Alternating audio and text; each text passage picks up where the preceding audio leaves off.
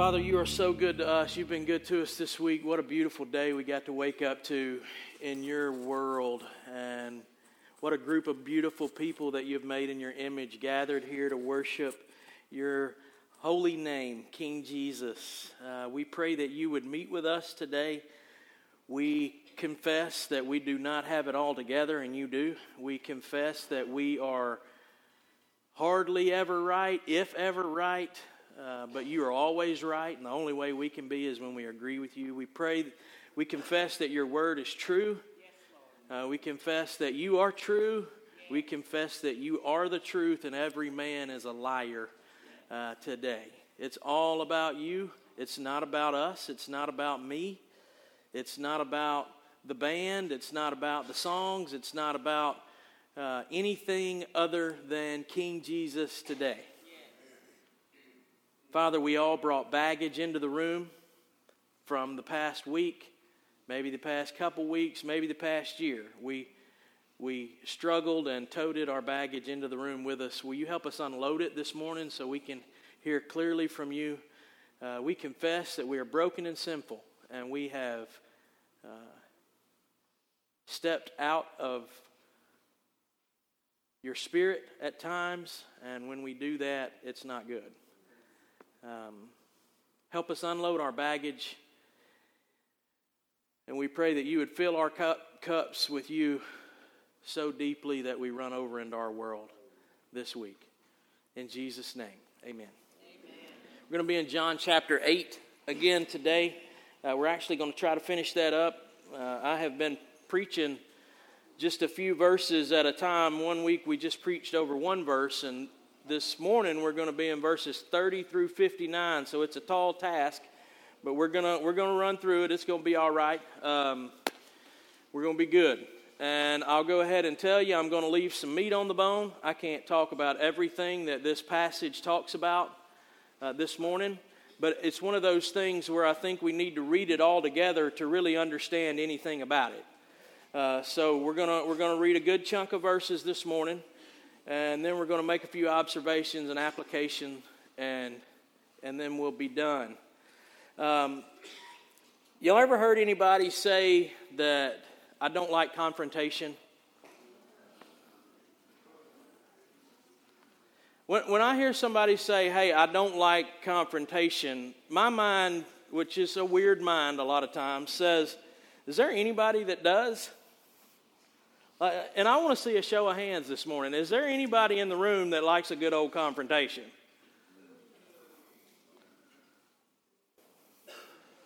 Nobody likes confrontation, right? I don't like it. Nobody likes it. Sometimes we have to do it, but it's never fun. I'm going to be real transparent with you this morning. And I didn't really clearly go over this with Beth before I did this, so it's all good. But the past couple weeks at the Clegg house have not been great. Sometimes people think preachers have it all just hunky-dory at the house and everything's perfect and nobody ever gets upset and nobody gets mad at one another. Nobody has an argument. There are no disagreements. Their wives are totally submissive all the time.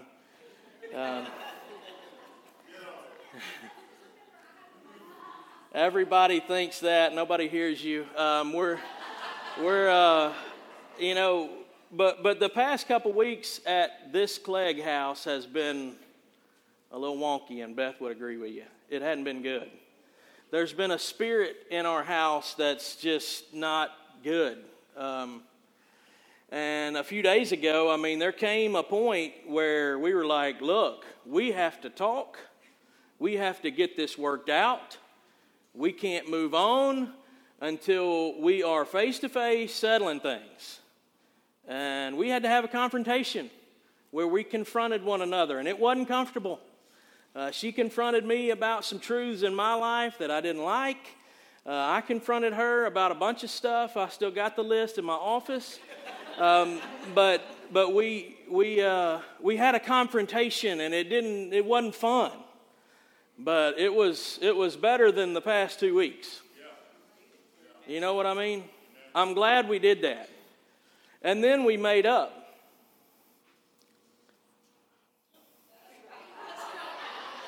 Which is always the best part of a good argument. The making up. I'm considering picking another fight this afternoon just to make up again.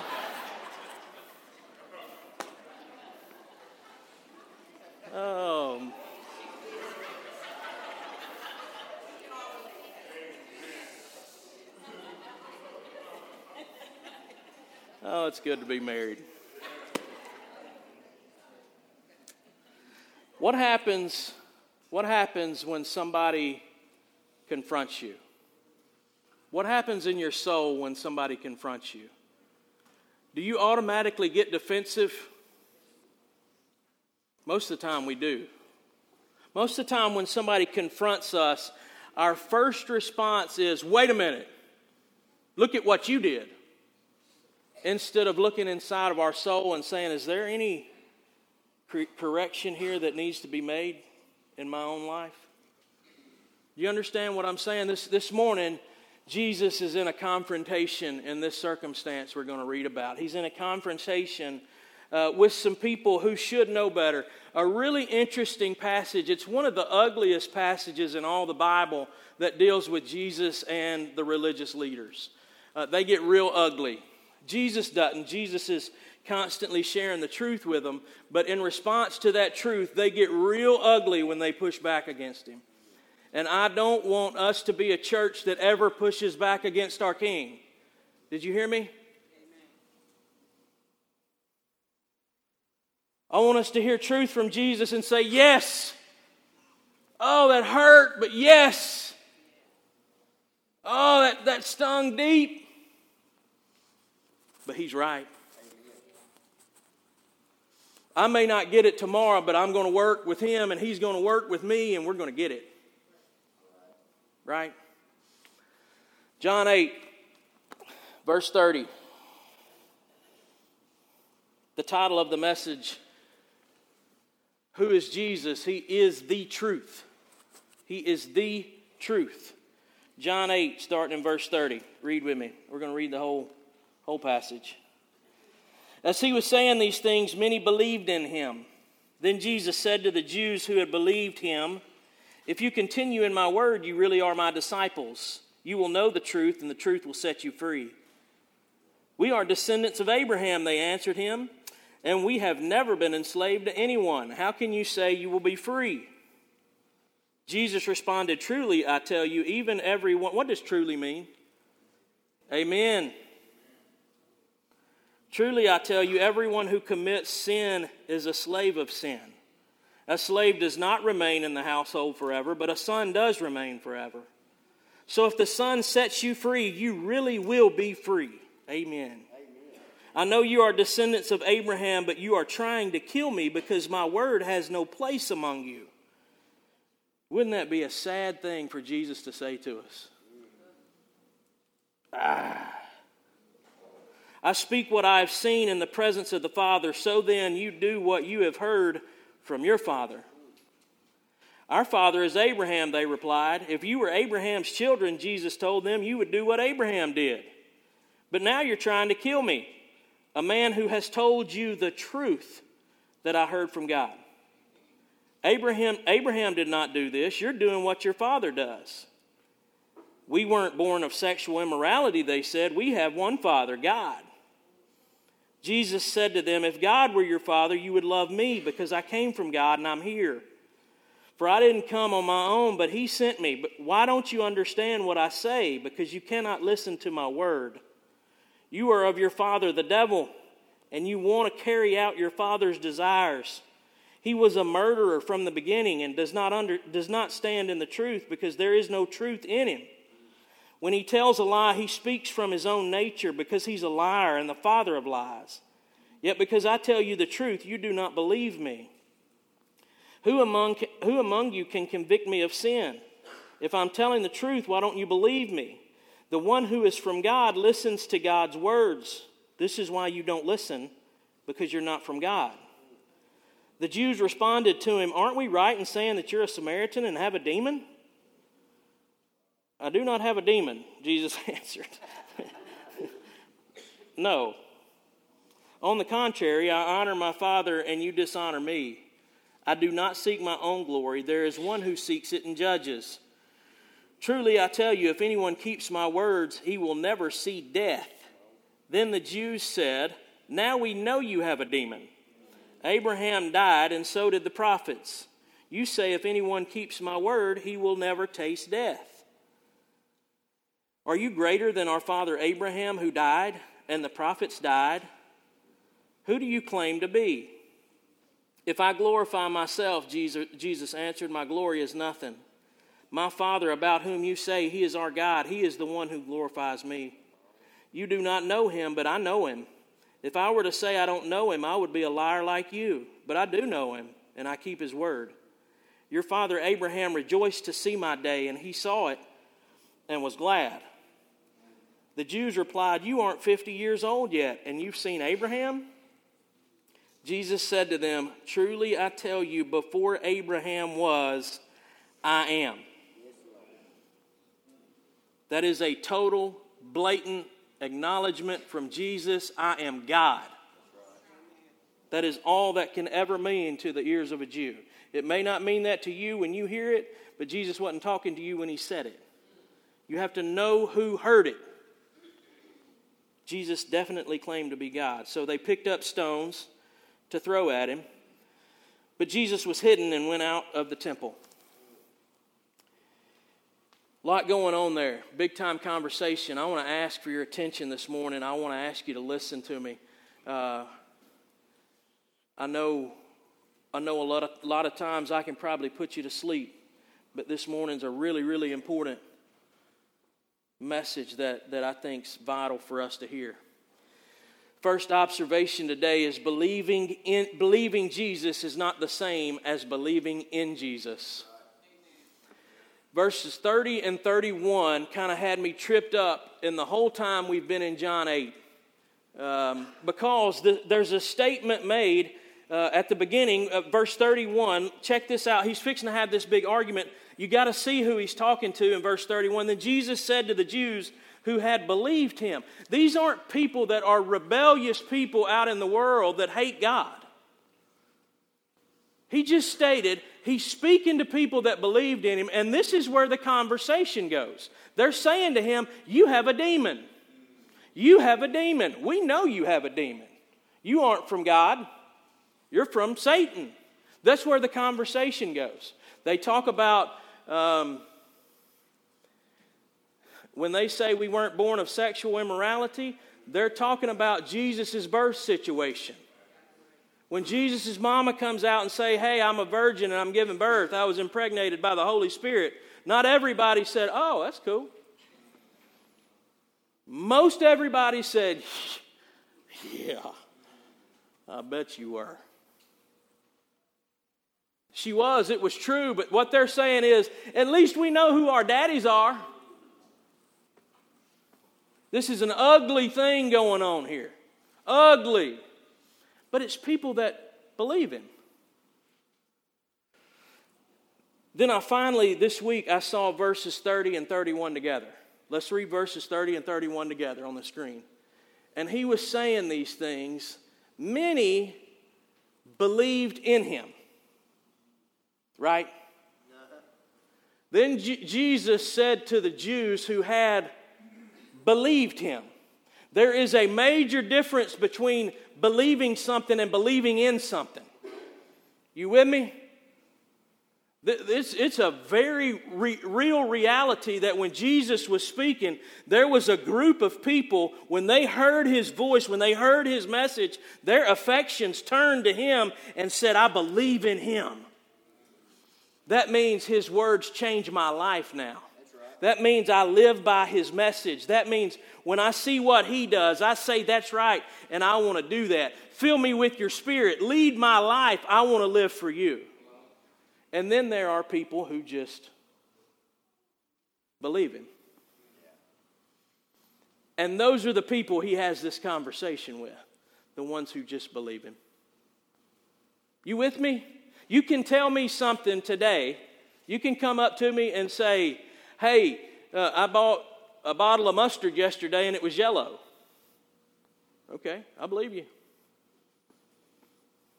But that doesn't sink into my soul and begin to guide my life. You know what I'm saying? Believing in something means that it has sunk deep into me.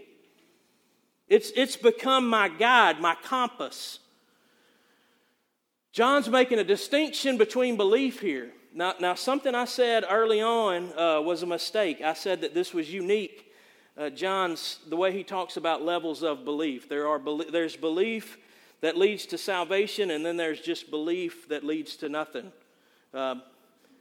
Probably hell down here.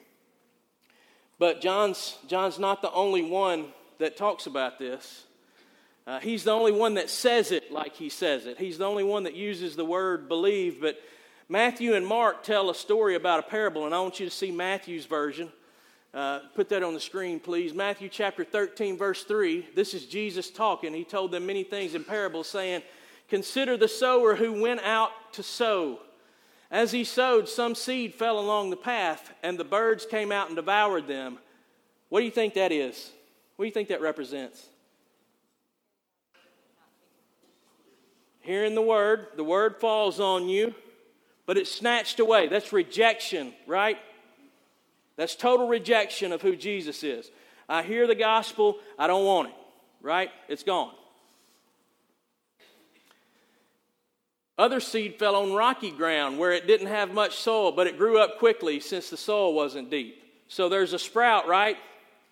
There's signs of the gospel that come up, right? But what happens? When the sun came up, it was scorched. And since it had no root, it withered away, right? So the first one rejects completely. The second one comes up for a little bit, but there's a little bit of pressure that comes on it, and bam, it's done, right? Other seed fell among thorns, and the thorns came up and choked it.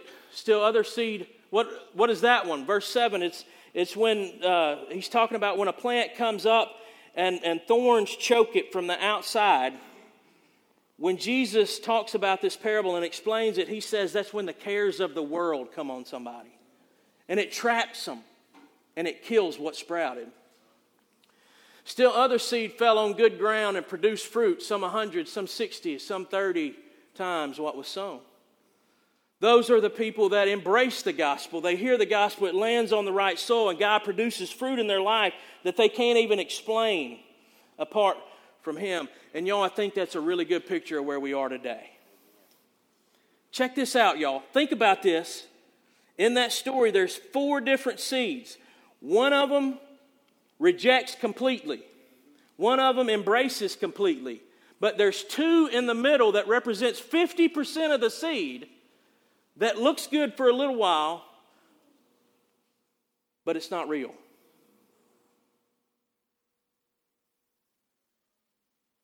It looks good for a little bit, but it's not real. I don't think it's a far cry to say 2/3 of the people that we see that claim the name of Jesus probably aren't real.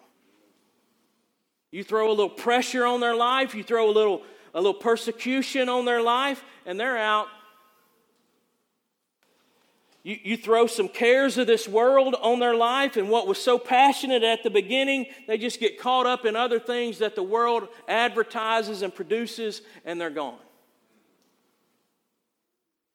I think it's a scary picture. Luke also talks about this in a different way. Matthew and Mark tell the parable of the sower. Luke 6 says this, I will show you what someone is like who comes to me, hears my words, and acts on them.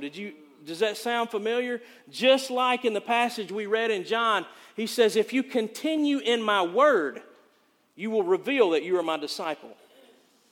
I will show you what someone is like who comes to me, hears my words, and acts on them. Same verbiage. He is like a man building a house who dug deep and laid the foundation on the rock. When the flood came, the river crashed against that house and couldn't shake it because it was well built. But the one who hears and does not act is like a man who built a house on the ground without a foundation. The river crashed against it, and immediately it collapsed, and the destruction of that house was great. In that story, 50% of people, 2 people build a house, but only one house survives. I don't want to be fearful. I don't want to operate in fear this morning, but y'all, the reality of the Scripture is that there is a really, really big difference between believing Jesus and believing in Jesus. If you believe Jesus, other people's views can affect that belief, but when you've planted your soul in who Jesus is and He's what's guiding you, nothing can change that. When you believe Jesus and He confronts you, you don't say no. When you believe in Jesus and He confronts you, you don't say no. You say you're right. When you just believe Jesus and He confronts you, you'll make Jesus into whoever you need Jesus to be.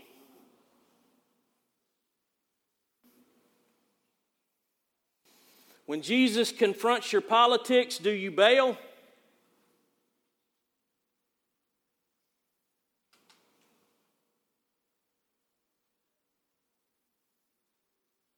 When Jesus confronts your marriage, do you bail?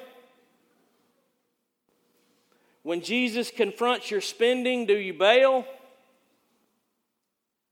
When Jesus confronts your attitude, do you bail?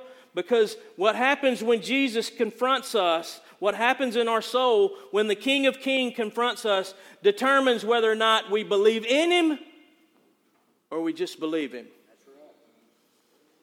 Is He ruler of our life, or is He just part of our belief system? Do you understand what I'm saying? Jesus isn't looking to be added to what you believe about this world. Jesus wants to consume you and direct everything else you believe.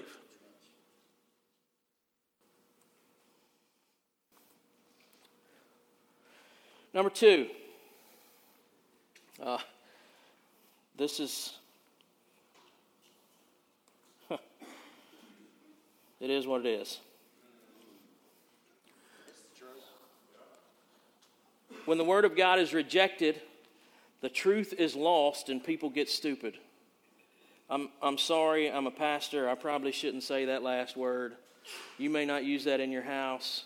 It may be a nickname for somebody in your house. I don't know. But I wanted to use a touch of a strong word because I want you to see this in these people. They have lost reality because they've said no to the Bible, no to the Word, no to the truth. And y'all, listen to me. This isn't just for you. This is absolutely for Dustin. Apart from the Spirit filling me every second of the day, I'm about 2 minutes from ruining my life. At all times. Apart from Jesus guiding me constantly, I'm talking about staying on me, teaching me, son, you know this is right. Son, you know this is wrong. Me listening to the Spirit of God is so crucial that if I abandon it, if I avoid it, I am always on the edge of 2 minutes from ruining my life. And I'm not talking about saying a bad word. I'm talking about doing something that will change the trajectory of my life, my wife's life, my kids' life, my parents' life, all my kinfolks' life. That damaging. Every single one of us in this room are. We are no good. We are no good. There is none righteous, not even one of you in this room.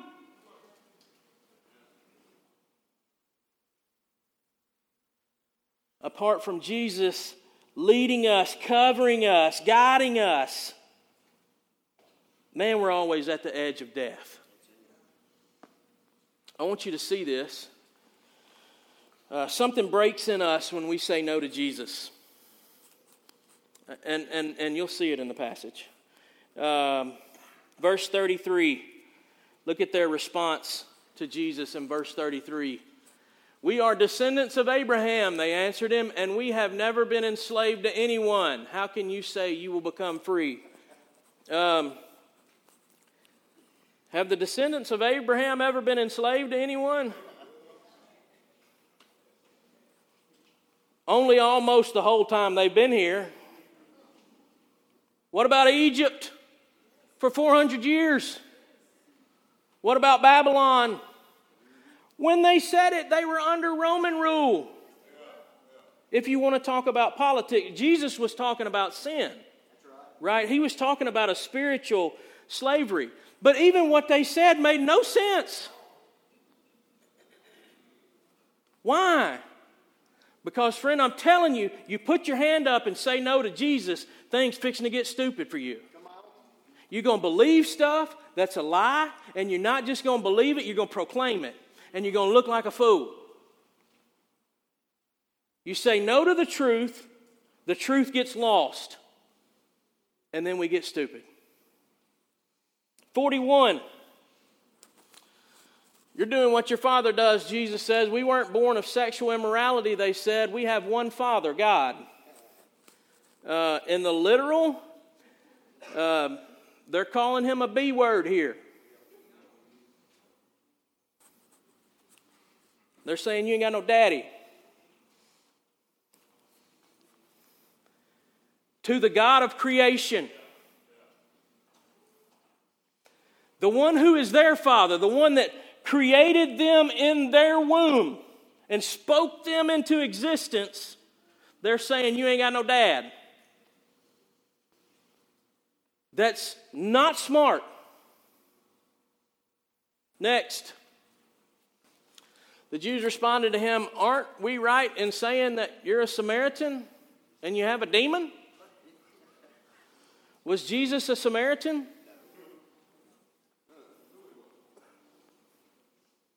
Dumb. Right? What are you talking about? And he didn't have a demon either. The Jews said, now we know you have a demon. Abraham died and so did the prophets. You say if anyone keeps my word, he will never taste death. They have totally lost track of what Jesus is even talking about. They're not tracking with him. They're totally irrational and illogical in their responses. Verse 53, Are you greater than our father Abraham who died and the prophets died? Who do you claim to be? The answer to that is yes. Verse 57, you aren't even 50 years old yet, and you've seen Abraham. He wasn't even 40 yet. They're wrong about that too. Verse 59, so they picked up stones to throw at him, but Jesus was hidden and went out of the temple. They want to kill God in the name of God who said don't murder. Do you see how this conversation has just turned into total nonsense for them?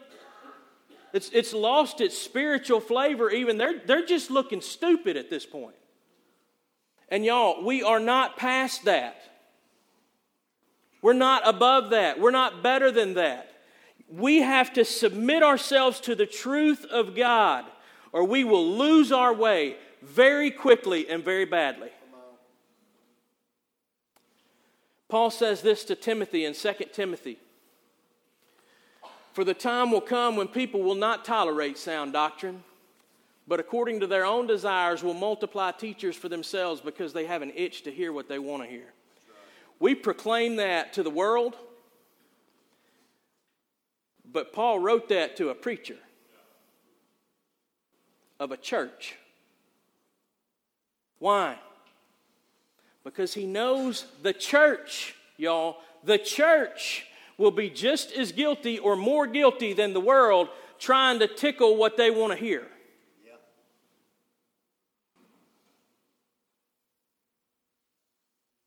You understand what I'm saying to you?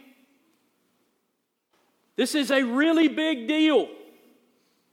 We get passionate about a lot of things. We have misplaced passions. Whenever we lose sight of the truth, say no to Jesus, and we make ourselves look like a bunch of fools. Please, when Jesus speaks to you, let it sink deep inside of you. Even when it hurts, do you think it doesn't hurt me when I study the Scripture? Do you think it doesn't hurt when I'm studying for a sermon? Y'all, Jesus preaches this stuff to me all week, and I'm thinking, how am I going to say this to anybody else? If the Scripture doesn't ever hurt your feelings, you're not reading it right. This is God's Word, the Holy One's Word. Speaking to a bunch of broken people, yes, it's going to hurt. What do you do when it does? You say, no more. Or do you say, let me step into the light? It hurts. I'm exposed. But have your way. Thank you, Bobby. Have your way. Something breaks in us when we say no. Number 3. Not all truth leads to freedom, but the truth named Jesus does. And the freedom we receive from Jesus may not look like we think it should. Jesus says, if you continue in my word, you really are my disciples. You will know the truth, and the truth will set you free. You've heard that line before. Man, I've seen this at educational institutions, like up on a wall, you will know the truth and the truth will set you free. And hey, I'm for education, but really those educated people should know that was taken out of context. You study math, that's not going to set you free. Man, that's going to bind you up, especially that new stuff. Man, I can't help my kids with nothing. It binds up a whole night. You study geography and you know the truth about geography, that doesn't set you free. What's Jesus talking about? You continue in my word. You continue in my word, and you will know me. You will know the truth, named Jesus, and that will always set you free from whatever you're bound to. Jesus is always a freeing God. Always.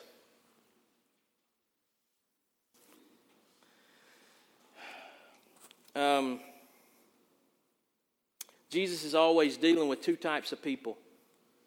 And this isn't any different. You know, this is still connected to the woman caught in adultery. Jesus is always dealing with two types of people. You can really put just about everybody in one of these categories all around the world. He's dealing with wretched sinners and religious self-centered's. You got wretched sinners who are sinning out in the open, and you got secret sinners over here that are trying to show everybody else except God that they're perfect in every way. And Jesus is always talking to one or the other. But following Jesus leads a wretched sinner out of bondage from sin, and he says that. And following Jesus leads a religious self-centered out of bondage to religion, which is their sin. Self-righteousness is a sin among sins, a bad sin, a deceptive sin from the enemy.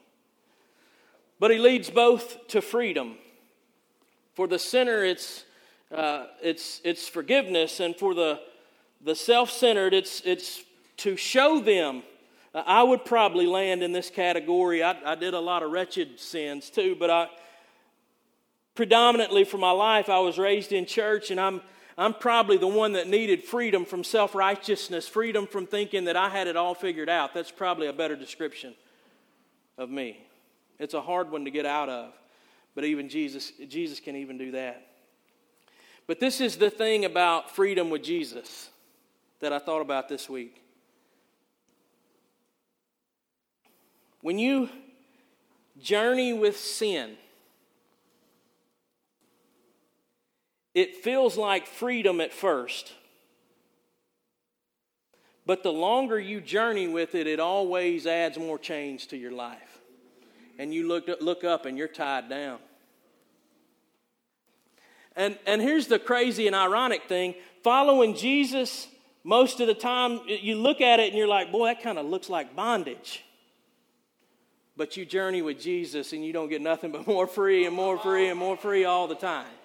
Isn't that weird that sin looks like freedom? Like when you become a teenager and somebody shows you pornography and you look at that and you're like, oh yeah, I'm free. Let's laugh at this. This is funny. And oh my goodness, oh we're teenagers, we're free, we're awesome. And then you turn 38 and you're still latched onto that thing. And your wife catches you. And you have to explain to your 12-year-old daughter that you're in bondage to pornography. Oh, it felt free at first. We were laughing and cutting up. It was awesome. It ain't so awesome when I got to look my daughter in the eye and say, I got to tell you something. Me and Mama got to take a break. Oh, man, drugs, addiction. Boy, that pill is so... Oh, man. This is awesome. For a night, oh, this is cool. I'm 21, I'm free. I'm an adult, I'm free. Until you keep on and you keep on and you keep on and you keep on and you keep on. And here you are, 45, and you just found yourself in jail for the past 10 years, in and out of jail. And you have no life because you're in bondage to sin. Do you see how deceptive this is? Sin always preaches the gospel of this is good news for now. But you journey with it and it always leads to complete bondage. I don't care what it is. It always leads to complete bondage. Just adding more shackles slowly so you can't tell. Jesus, though. There's a lot of you not following Jesus this morning because you think we got a big old book of rules right here that we're talking about.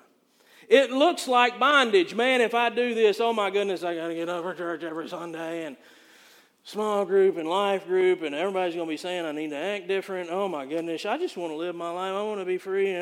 But when you surrender to Jesus and you journey with Him and you're like this, and it feels kind of slow, but man, He's just pulling off a link to the chain. And all of a sudden, you get to have life. There ain't nobody in this world more free than me. I have fun. Now, you take me to a room full of preachers and I'm bound up. I don't know if they're free or not. I get to preach in a t-shirt. They got to wear a tie. But listen to me. It feels like bondage at first. And the reality is He always finds you in the bondage. That's why it feels like it.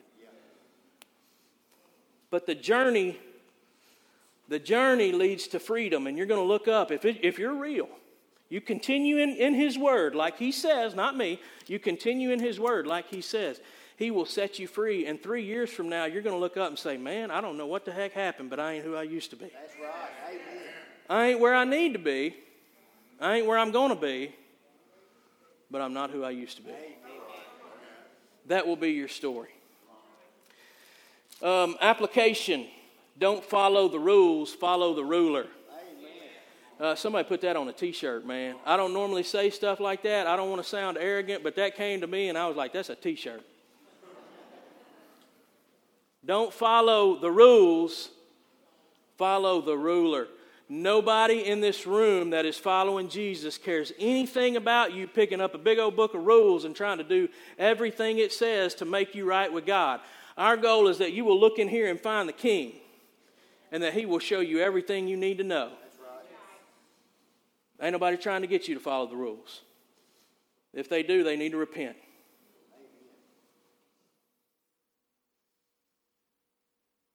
Are you in bondage? Are you in bondage to sin? Are you in bondage to religion? They're both equally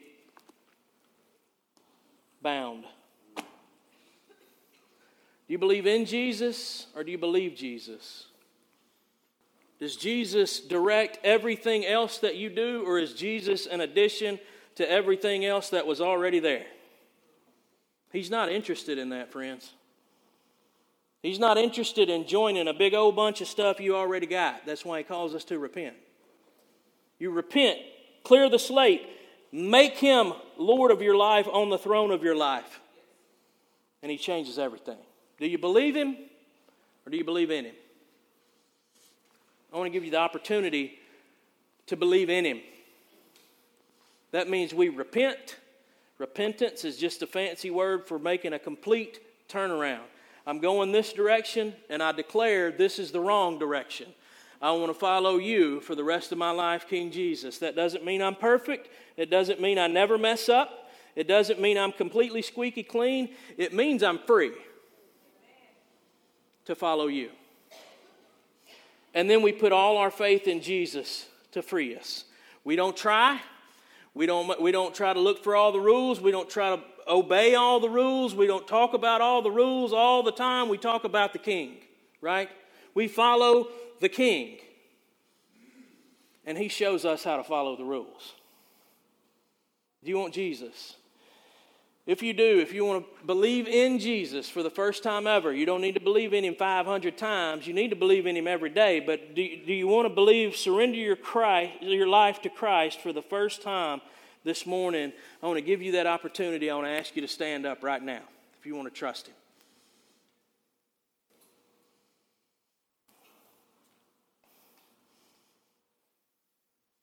It's a lower crowd today. You don't have to be as bold today.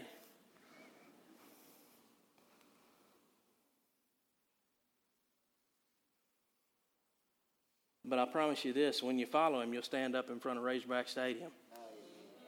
When he frees you, man, I don't care who knows it. Give me my Jesus shirt.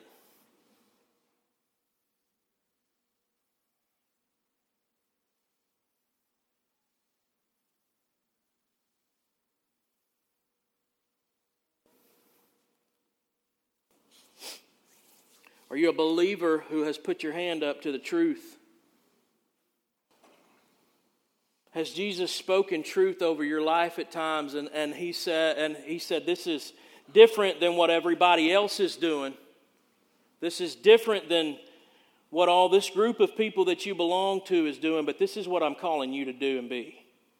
And you said no. If you're a believer that's done that, friend, I'm calling on you to repent. Because you're real close to getting stupid, if it hadn't already happened. Will you repent this morning? Is there any believer in this room that will confess, hey, I know what Jesus has told me to do. I know what Jesus has told me to change, and I've put my hand in his face and I've said no. Would anybody stand up and say that this morning? Not to embarrass you, but to confess and to be real and to pray you through. Thank you, brother.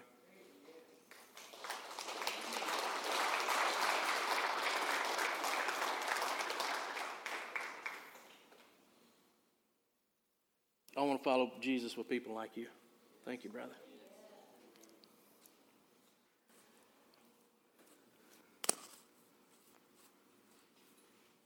Men, come pray over my brother.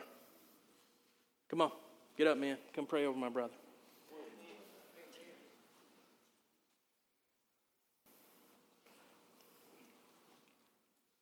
Band, if you will come forward, I'm going to pray and then we'll sing a couple more songs. Father, we love you. Thank you for your word, even though it is confrontational, even though it's what we call steps on our toes, it steps all over me. It hadn't missed a spot. It's uncomfortable. But I'm thankful that we have a God that loves us enough to tell us the truth. We have a God that loves us enough to proclaim who he is and call us into his marvelous light. We don't want a God that stays in our darkness. We want a God that brings us into his light. Thank you for being that God to us, King Jesus. We don't want to believe you. We want to believe in you.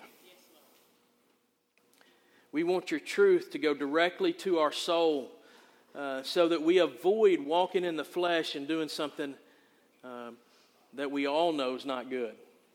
We confess that we're capable of anything. We confess that we point fingers, that we easily point fingers to the world who doesn't even know you. But if we confess the truth is we're capable of everything they do apart from you. You leave us alone, we are a nasty people.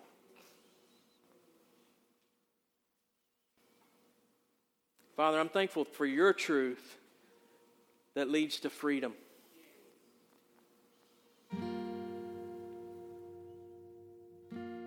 Help us understand the real nature of sin that leads to bondage, that journeys us to bondage. Help us understand the true nature of freedom that walks us out of darkness and just sheds chains off of us during the journey. God, help us. You know we need it, and we do too. In Jesus' name, amen.